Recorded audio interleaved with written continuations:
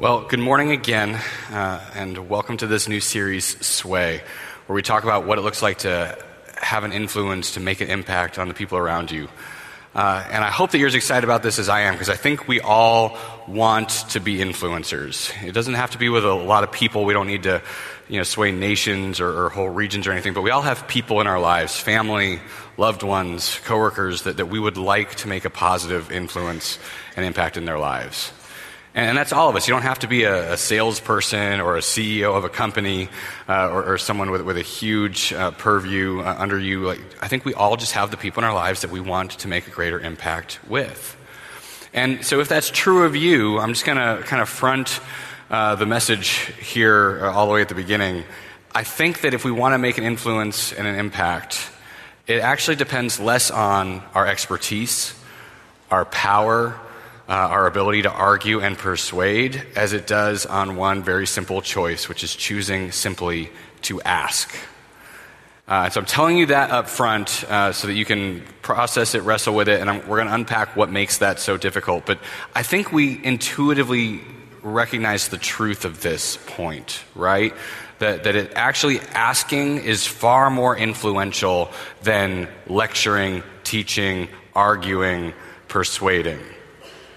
And I think we see that maybe in our family lives. Like if you look at your children, there's a period where you can enforce power and influence on your children just by the fact that they're under your roof and they have to do what you say. But if you spend their whole upbringing doing that, then there comes the point where they can leave, and they often will. As opposed to children who have felt that their parents are invested in them and ask them and want to know them, those are the children that your influence with them stays far longer beyond when they leave your roof. I see it very personally because I do a lot of premarital and marriage counseling. And what's interesting is when people come into me to talk about their relationship, very often I feel like I know what's going on with their relationship. And I have some very strong ideas of what they could do to fix things or take it a step in the right direction. But what I've learned through experience is my telling them what's wrong with their relationship is not helpful at all.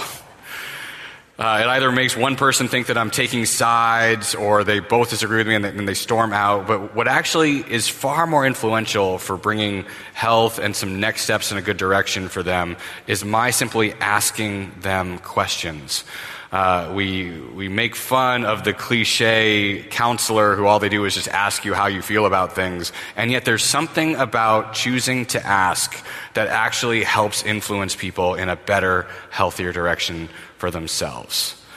And so we are going to explore what does it look like to actually ask, and to ask in a way that increases your influence and helps you make an impact on the broader world more than arguing, more than being an expert, more than being a great speaker would do. And so for that, we are going to the Gospel of John, chapter 4, and we're looking at a story. It's one of the more famous stories in Scripture where Jesus has an encounter with a Samaritan woman. And what's interesting, I'm going to tell you the end of the story right now. By the end of this encounter, an entire town is going to believe in Jesus' name and be saved. That's what's going to happen. And yet, the story doesn't start out the way you might think it would. Here's Jesus walking around through this town. This is the Lord of the universe, the wisest being who's ever existed, the miracle doer. He knows he wants to make an impact on this town. He wants to save everybody. And yet I want you to notice where this story starts and what Jesus does. Instead of miracles, instead of speeches, instead of wisdom, this is what he does. Let's look. So Jesus came to a town in Samaria called Sychar, near the plot of ground that Jacob had given to his son Joseph. Jacob's well was there, and Jesus, tired as he was from the journey, sat down by the well. It was about noon. And when a Samaritan woman came to draw water, Jesus said to her, "Will you give me a drink?" There's the beginning of our story. And so in the spirit of this week's message, I want to start by asking you all a question. Why did Jesus start this encounter this way? Why was he asking this woman a question? When he could have done miracles, when he could have, shown off his power and his clout, why did he start by asking a question? And that's a fairly broad thing to be asking you, especially right at the very beginning of a message. So I want to help give you some options, some parameters. As I was reflecting on this passage this week, here are some of the reasons that I have found that people tend to ask questions. And so maybe this can give us some parameters for what Jesus might have been doing. For example, I think sometimes we ask questions simply to receive help or an answer to something, right? This is when someone comes up to you and says, "Hey, are you doing anything with your pickup truck this weekend?" You know exactly where that's going. And you just got enlisted, right? Or sometimes we ask questions in order to trap people, right? If you've ever had a moment where a parent or even a spouse, you walk into the room and they look at you and they say, "Is there anything you'd like to tell me?" Danger, Will Robinson, danger. You don't want to go near that question with a 10-foot pole. Sometimes we ask questions in order to fix things for people. I know that this is often a stereotypical, guy on gal kind of moment. We certainly experience it in my household that I often ask questions in order to fix things. In fact, one of the most perilous moments in our day at my household is at the end of the day when me and my wife both get home from work and I ask her, "How was your day, honey?" Very perilous. Because she starts to tell me how her day was. And as she's telling me, I can just think through all the things that I would have done differently or ways that she could have solved that problem with that coworker. And then I tell her those things. And then we have a fight. And it's something that it took me a long time to really grapple with this because I thought, wouldn't you want help? Wouldn't you want someone to fix your problem? Why do you always get so mad at me, upset when I try to fix your problems? And where I finally landed after a lot of years is I think it's that she perceives. She thinks that when I ask questions in order to fix things, that it's because I'm actually trying to cut the conversation short. Right? She thinks that I don't want the conversation to keep going, and if I can just fix the problem, it would stop. So I don't think that's the truth. That's not true. It's what she perceives is the truth, is that I want her to stop talking. It's not the truth. It's sometimes the truth. Just a little bit. I think she reads me pretty well. And so I think that's why the fixing thing doesn't always go over well. Or sometimes we ask questions to judge others, right? The question is simply serving up this moment so that you can engage with it judgingly. I've had that experience. My interests are pretty diverse, and I've had that moment where someone looks at me and says, "Are you really into Broadway musicals?" I think, well, now I don't want to answer that question. Because yes, I am. I really like those. But clearly from the way you've asked it, you've already got some opinions about me or about someone who would answer that question in the affirmative that now I don't want to engage. Or finally, we often ask questions in order to truly understand someone. And in contrast with the judging question, have you ever had that moment where someone asked you a question and you could just tell that it was because they only wanted to know you better? When someone looked at you and they said, "Tell me about your childhood. What was your favorite childhood memory about growing up?" And suddenly you just felt like someone wanted to know you, and it immediately brought up all of these great positive memories, and you couldn't wait to share your answer to this question. So as we look at these options for reasons why we ask questions, maybe this will help refine. So I'm going to ask you again, why do you think Jesus started this encounter with this woman with a question? Was he trying to fix something? Was he trying to get something? Was he trying to judge her? Was he trying to understand her? What do you think Jesus was doing by starting with a question? Now, the savvier among you have noticed the order that these options are in. And so a lot of you are thinking, well, we know the right answer here. It's always going to be the last one, or else what are we going to spend all this time on? Let me say this to you. It's not as simple as you might think. In fact, as we get into this story for the rest of the time here, as we really dive deep into this encounter with the Samaritan woman, the answer is not as cut and dried. It's not as black and white. There are, in fact, a lot of false steps along the way as we look at what Jesus was doing. All right, but let's really examine each and every one of these through the lens of this encounter with the Samaritan woman. All right, so let's start with the first one. So maybe Jesus was, in fact, just asking in order to receive something, right? He asked for a cup of water. Maybe the dude was thirsty. And we don't have to read anything else into this moment or this question. Guy had been walking for a long time. He needed some water. She had a water jug. End of discussion. And before you blow that off too quickly, I'll let you know that one of the commentaries that I use to study and read, the theologian in that's the answer he thinks to this question. He specifically calls out and says, yep, there's nothing else going on here. He'd been walking a long way. It was dry. He was thirsty. Don't read any more into it. So a leading theologian thinks that this is the right answer to this question this morning, is that Jesus was just asking to receive a little bit of help. He wanted a cup of water. Nothing more to it. Here would be my answer to that. We're actually going to jump to the end of the story here to help answer this question. So if we go to the very end, he's asked for a cup of water. You get through this entire long conversation that he and the woman have. And at the end of this whole conversation, lots of back and forth, no actual drinking of water, his disciples finally come back. And they were surprised to find him talking with a woman. But no one asked, what do you want, or why are you talking with her? And then, and this is the point, leaving her water jar, which she had never filled, the woman went back to town. And meanwhile, his disciples urged him, Rabbi, eat something. We just went and got you food and drink. Have something to eat. But Jesus said to them, I have food to eat that you know nothing about. And then his disciples said to each other, someone else must have already brought him food. Maybe he already had some food or water. And Jesus said, no. My food is to do the will of him who sent me and to finish his work. If Jesus was asking a question in order to receive something, specifically a cup of water, it failed miserably. He got no water, he got no food, and in fact, at the very end, he goes so far as to say he didn't even want food.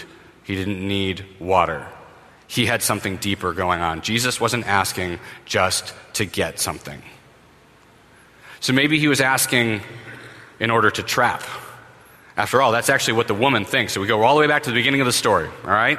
When a Samaritan woman came to draw water, Jesus said to her, will you give me a drink? And look at her immediate reaction. The Samaritan woman said to him, you are a Jew, and I am a Samaritan woman. How can you ask me for a drink? And then John, in case we're not sure what's going on, he spells it out for us really clearly. For Jews do not associate with Samaritans. This is a trap. This man is going to try and get her in trouble. This is a moment where he's going to introduce even more scandal into her life because Jews don't associate with Samaritans. And if he's going to ask her a question, it's because he's got something nefarious up his sleeve. He's going to try and get her in even more trouble. And I think we've all had our share of these kinds of questions, right?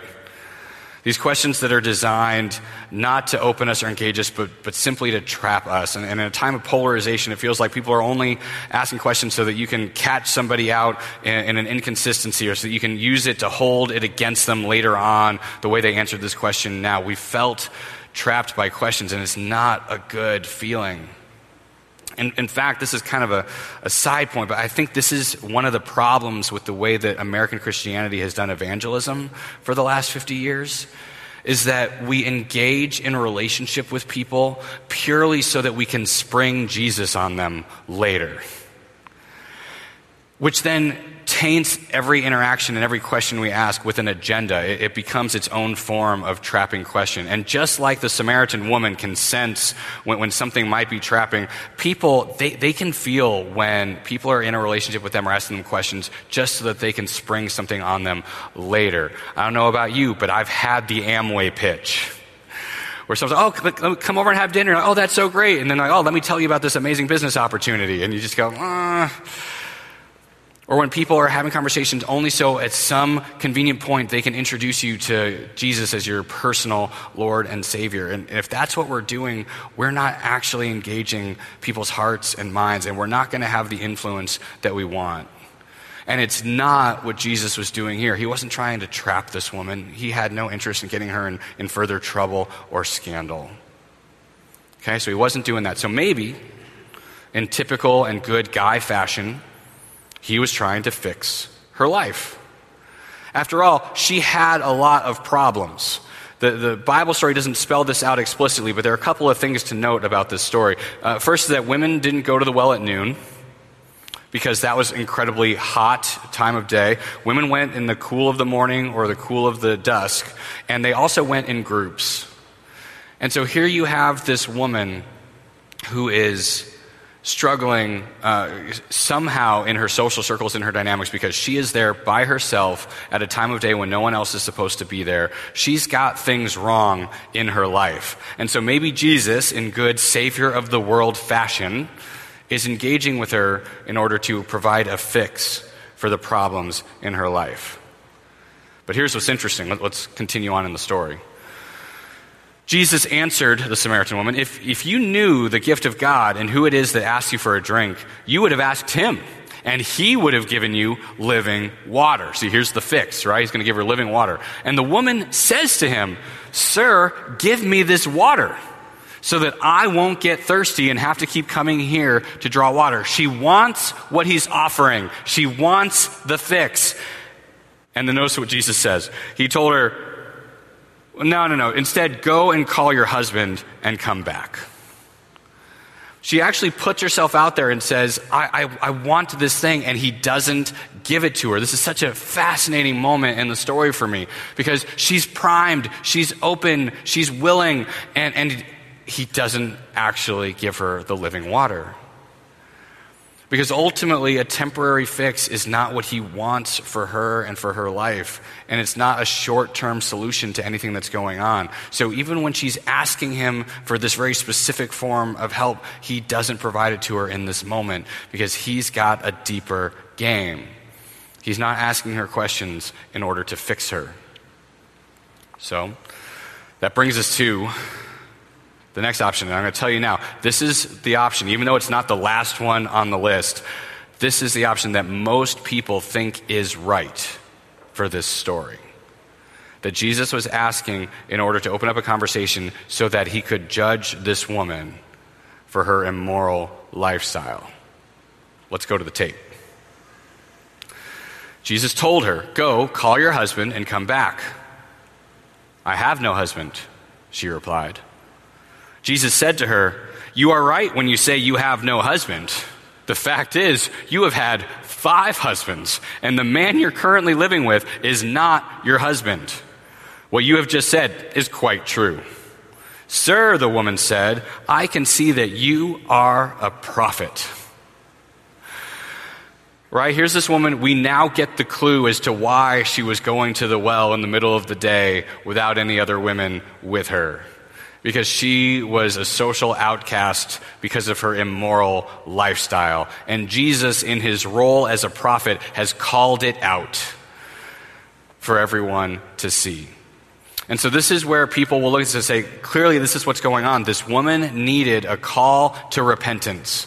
She needed to forsake this way she was living, accept Jesus as her Savior, and live a new and holy life. And what I say to that, and I'll tell you right now, this is the most controversial thing I'm going to say this morning. I say it's completely wrong. Jesus is not judging this woman in this moment. And I have 2 reasons that I believe that so strongly. The first is that Jesus is not shy about judging people when it's time to judge them. Jesus is not afraid when he's engaging with the Pharisees to call them phrases that you could not say in polite company. Jesus is not shy when his own best friend says something that's against God's will, and he calls his own best friend Satan for speaking something that was wrong and a lie and untrue. Jesus is willing to say to people, Go and sin no more, and he doesn't say it to this woman. Now, I'm giving you an excerpted version of the story for the sake of time, but I encourage you on your own, go read John chapter 4, pore over it, and you will see not a single word of condemnation or judgment for the way she's living in this story.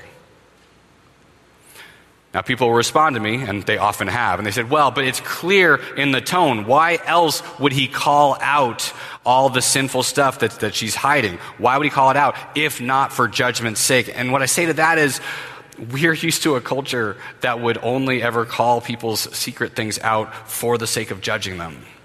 And so just because it's what you've done or what you've experienced, we project our own weakness and foibles onto Jesus in this moment. We impute this tone to him, that he's kind of very arrogantly and self-righteously saying, oh, well, the fact is you have had 5 husbands, and the guy you're currently living with, not your husband. And he's approaching it in all the self-righteous ways that we have seen people approach these kinds of things all of our lives. But this is Jesus. And what I'm telling you is this is not the way he does it. It's not the way he lives his life. Like I say, when he's going to call people out, he'll call them out. And if he's not, then he approaches people in a way that is so hard to fathom when we read about it. We hear about the Pharisees who say, oh, this guy, he likes to eat with tax collectors and sinners. And we look at it and we go, why? Why do the tax collectors and sinners like hanging out with the only perfect person who ever lived? Because we picture perfect people, and sinners don't like hanging out with them because it makes them feel bad. And yet here's this man who is perfect in every way, and the sinners and the tax collectors love him. Why? And I think we get a clue here, because even as he shows that he knows her deeply and intimately, he doesn't do it with a speck of judgment. But I have one last reason why I think I can say so strongly, so firmly, he is not judging her in this moment, and that he's asking her in order to deeply understand. And it's because of the way she reacts. So I want you to pay attention. Here's how she responds when this man publicly calls out her deepest shame and fear. Notice what she does. Right in this moment, the disciples return, and they're surprised to find him talking with a woman. But as an interesting side note, none of them asked what was going on. None of them chose to ask. They didn't follow the lead of their own master. They just went with their assumptions, went with their judgment, the way people are so wont to do. What are you doing? Why are you talking with her? They stayed content in their judgment. But so then, leaving her water jar, the woman went back to the town and said to the people, come see a man who told me everything I ever did. Could this be the Messiah? And then they came out of the town and they made their way toward him. And many of the Samaritans from that town believed in him because the woman's testimony said, he told me everything I ever did. And so when the Samaritans came to him, they urged him to stay with them, and he ended up staying 2 days.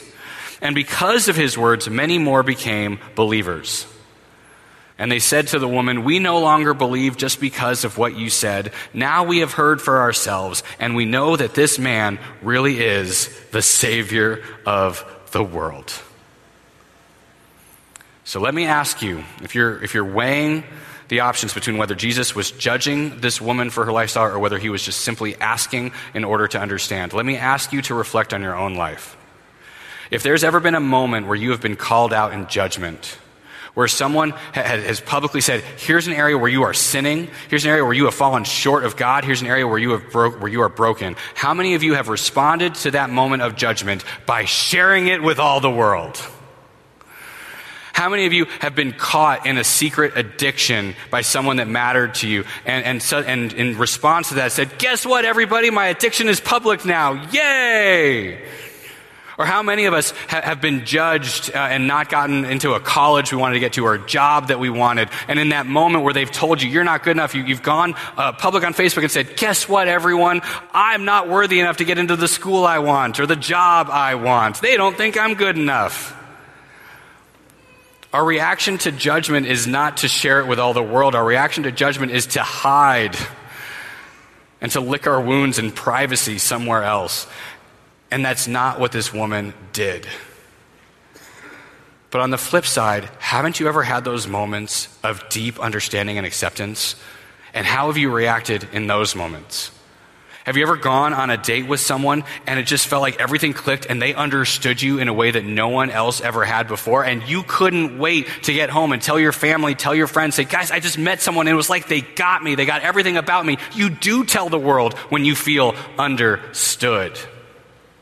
Or when you do have these moments of heartbreak or pain in your life, and someone comes in and they say, it's okay, you're okay, I'm not going to leave you or abandon you over this bad thing that happened, and suddenly you feel such release And you can't wait to talk about how someone knew you and loves you and accepts you that well.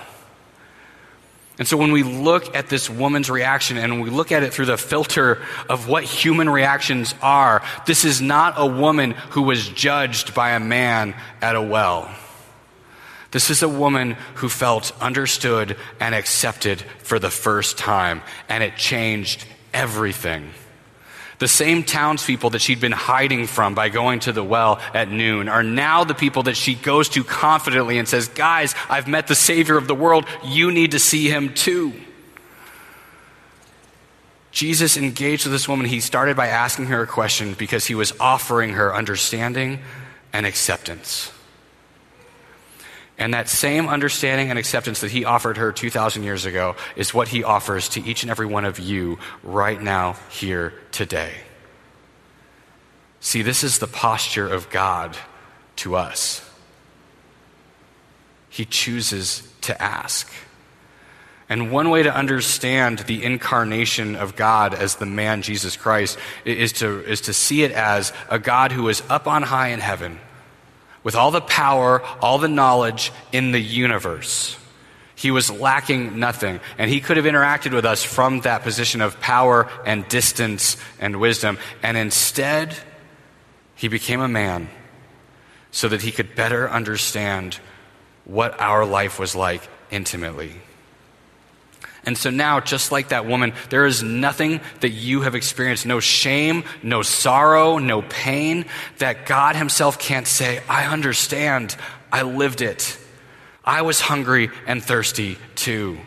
I had people betray me too. I know what it is to love someone and not have it returned. And God can actually say to you, no matter what it is, I understand and I accept you anyway. This is the amazing truth of this story. And if we want to model God's influence in the world, this is the person who saved the entire world. He didn't do it primarily through his power. He did it through this humble posture of choosing to understand and ask his own beloved creation questions. And if we want to mimic that, if we want to have a similar amount of influence and impact, we need to do the same. We need to ask in order to understand. But as we've looked at today, that's harder to do than you might think. It's much easier to ask in order to judge, in order to fix. And so if that's something that you want to model in your life, I want to share with you, this is something that we've been using in our spiritual growth experience on Tuesday nights. We call them the magic questions. And actually they came from one of our own people. Rick Fessler gave these to me a couple years ago. And these questions, if you look at them, they're very simple questions. Just one positive question. What's something that you're excited about? What's something that's new or inspiring to you? One question that gets at maybe the hard side of life. Hey, what's difficult for you right now? What are you struggling with? And then a third question that simply prompts people to be future thinking. What are you working on now? What are you trying to apply in your life? What are you doing these days? And if you'll notice, the amazing thing about these questions is there's nothing to judge in them. Because there's no right or wrong answer to what's exciting for you right now. There's no right or wrong answer to what you're struggling with. It's just, it is what it is. And when you ask these questions, you're not putting yourself in a position of having to fix it for this other person either. You can just simply ask and share and learn and hopefully understand a little more about them. We've been using these questions for a while, and it's been amazing to see how just such simple questions can open up hearts and minds. And it's through that we drastically increase our influence in the world. But not only that, these are also questions that you can ask yourself. Part of what helped me realize the power of these is that when I first applied these questions to myself, I realized I didn't have an answer to them. I didn't know what was new or inspiring to me because I hadn't been paying attention. And it's much easier to try to skate through life just focusing on the tasks at hand and not asking these deeper questions. But here's the other part of this promise. That you don't have to worry about what you'll find in yourself when you ask yourself these kinds of questions. When you choose to ask yourself for the sake of understanding yourself better. Because here's the thing, there's nothing so dark and scary inside of you that God hasn't already seen. Jesus already knew she had 5 husbands. He didn't need to ask. He asked so that she would examine herself and find the acceptance that he offered her in the face of that answer. And it's the same thing we have now. Ask yourself these questions, trusting that God already knows these answers on your behalf. He already understands and accepts you in spite of the answer to them. And if you can dwell in that, if you can sit in the confidence that comes from knowing that God himself knows you deeply and accepts you anyway, well, then you can choose to ask these questions of those around you. You don't have to try to control them, try to fix them. You can just simply want to know them better. And so you can ask them questions with no other agenda but to understand. And I promise you, you will see your influence drastically increase. Amen. Would you please pray with me? Lord God, I give you thanks that as powerful and mighty and wise as you are, you didn't use those attributes as a club to get us back in line, but that you willingly humbled yourself to human existence. You became a human being that could experience pain and doubt and thirst so that you could more intimately understand us. And Lord, I ask right now that you would use this understanding and acceptance that you have for each person here so that we could dramatically increase our ability to ask to understand others. And so that the influence that we will have would bring even more people into your kingdom, just like this woman brought an entire village to knowledge of the Savior. So Lord, empower us to ask. Help us to choose to understand others. And Lord, let our impact be mighty for your name. Amen.